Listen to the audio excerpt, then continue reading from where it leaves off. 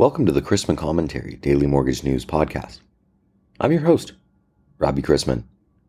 Topics on today's episode include closing remarks from Manhattan, my interview with Black Knight's Frank Poiesz on AI and regulators, what do lenders need to know about the April 25th joint statement on AI from CFPB, DOJ, FTC, and EEOC, and FHFA Director Thompson speaks on the loan level price adjustments.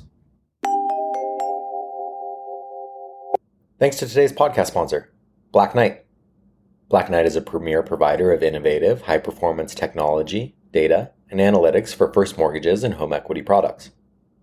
From point of sale through post-closing, the company's trusted loan origination system, Empower, as well as its integrated end-to-end origination solutions deliver unmatched capabilities, functionality, and support to increase processing efficiencies and lower operational costs for lenders, as well as improve the home buying experience for borrowers. Black Knight leads the mortgage technology space, helping clients of all sizes conquer business challenges and provide borrowers with the advanced digital capabilities they increasingly expect. As the MBA's secondary conference in New York wraps up, and jokes are made about who actually paid for Fannie's reception, which was informally titled the repurchase reception, as many pointed to Fannie's $3.8 billion of income in the first quarter versus the losses seen by public and private lenders, the informal discussion topics reflect questions and trends around our industry. How are lenders handling the 67% expected decline in units since 2021? One way is closing. Texas Colonial announced it's shuttering. The historic spread of mortgage rates to treasury rates of similar maturities runs around 1.7 to 1.8%, but is now about 3%. Without the Fed and depository banks being buyers, will insurance companies, pension funds, and money managers soak up the MBS being sold? Or will there be supply uncertainty, even with industry production volume less than half of what it was a few years ago?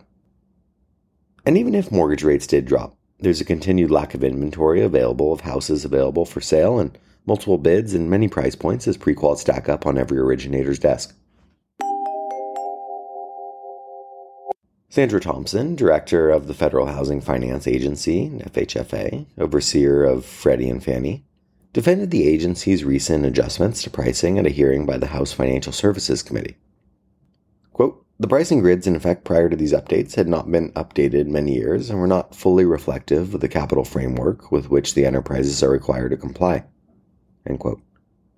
Conventional loan level price adjustments, FHFA enacted, took effect May 1st.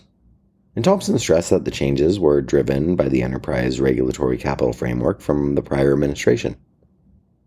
She said FHFA updated the GSE's pricing framework to both help creditworthy first-time home buyers limited by income and wealth, and to enhance safety and soundness at the GSEs by better aligning upfront fees with the risk exposures and the capital required to be held against the exposures.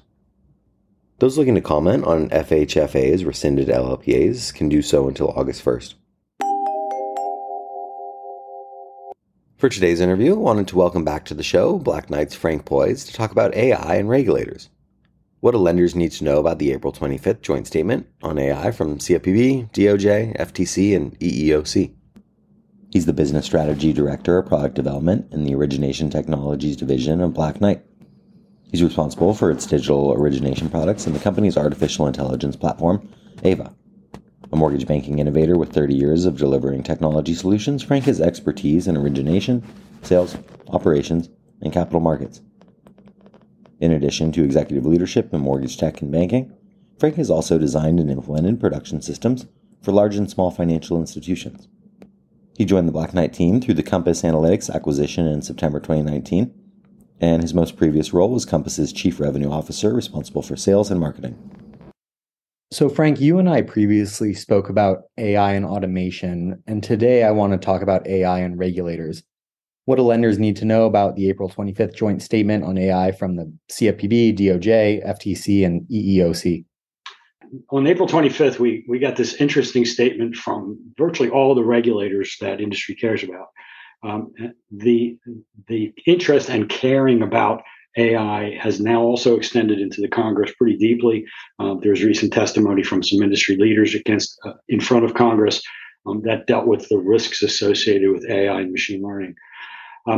Basically, the regulators are calling out the fact that we all are subject to regulation. All the technology we use every day is subject to regulation, and AI is no different. And in fact, AI in their minds is something that could end up creating significant risks of harm to consumers in many different ways. So they are spending a lot of time concerned with how a given AI solution is working when it comes to the possibility of, say, equal credit opportunity risk or any other kind of harm, including things like false advertising, or any of the things that these regulators are responsible for. So I would urge any of the listeners to go look that document up and give it a quick read. It's not a long document. And so I've seen examples online where a chatbot, for example, on Twitter has become racist. And that's a bit extreme, but how can an algorithm be biased? And I guess ultimately, how do we avoid that? So algorithms have two things about them. I already mentioned one in the previous podcast. They are probabilistic. So because they deal with things in terms of the probability of an answer that is or a prediction that's going out into the system, into the business system, those probabilities could cut the right way or the wrong way when it comes to any given decision. Also, that results in a kind of bias. So if an AI doesn't come to the right answer every time, you worry about what the wrong answers could mean. And you've also heard in the popular media about AIs that hallucinate, come up with completely fictional answers to questions. So those are both evidence of one or another form of bias. And then the second thing that you have to watch for not only what kind of bias the model may have built into it, but all models are trained by large data sets. So you have to make sure that the data that's used to train the model itself isn't biased. If you trained facial recognition software, for example, to only recognize blue eyes, it would not be very good at recognizing anybody with brown eyes. So you have to make sure that you train that kind of AI on folks across the whole spectrum of demographics on the globe. So you have to make sure that bias doesn't come from the model itself or from the underlying data that was used to create the model. Seeing as how interested all these different government entities are in regulating AI, it sounds like that's certainly coming down the pipe. And with it, potentially some compliance concerns for those in the mortgage industry. What steps should lenders using or considering AI be taking to best position themselves for compliance with any potential future regulations out there? So lenders have some things that they should be thinking about today. Of course, the simplest of them is learn as much as you can. Rely on lenders, friends in the industry, but rely on vendors who are in the industry. Rely on your counsel to understand how these emerging technology questions are being discussed. So familiarity with the environment is obviously crucial. The second thing that you should be doing is thinking about how you might use AI in your business and to start to come up with a perspective on how to define the risks associated with using AI.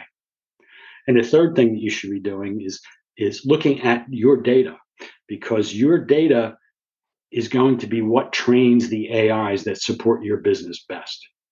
So if you want to build an AI or use a vendor who is going to provide an AI to you, that AI is going to have to be trained with your data.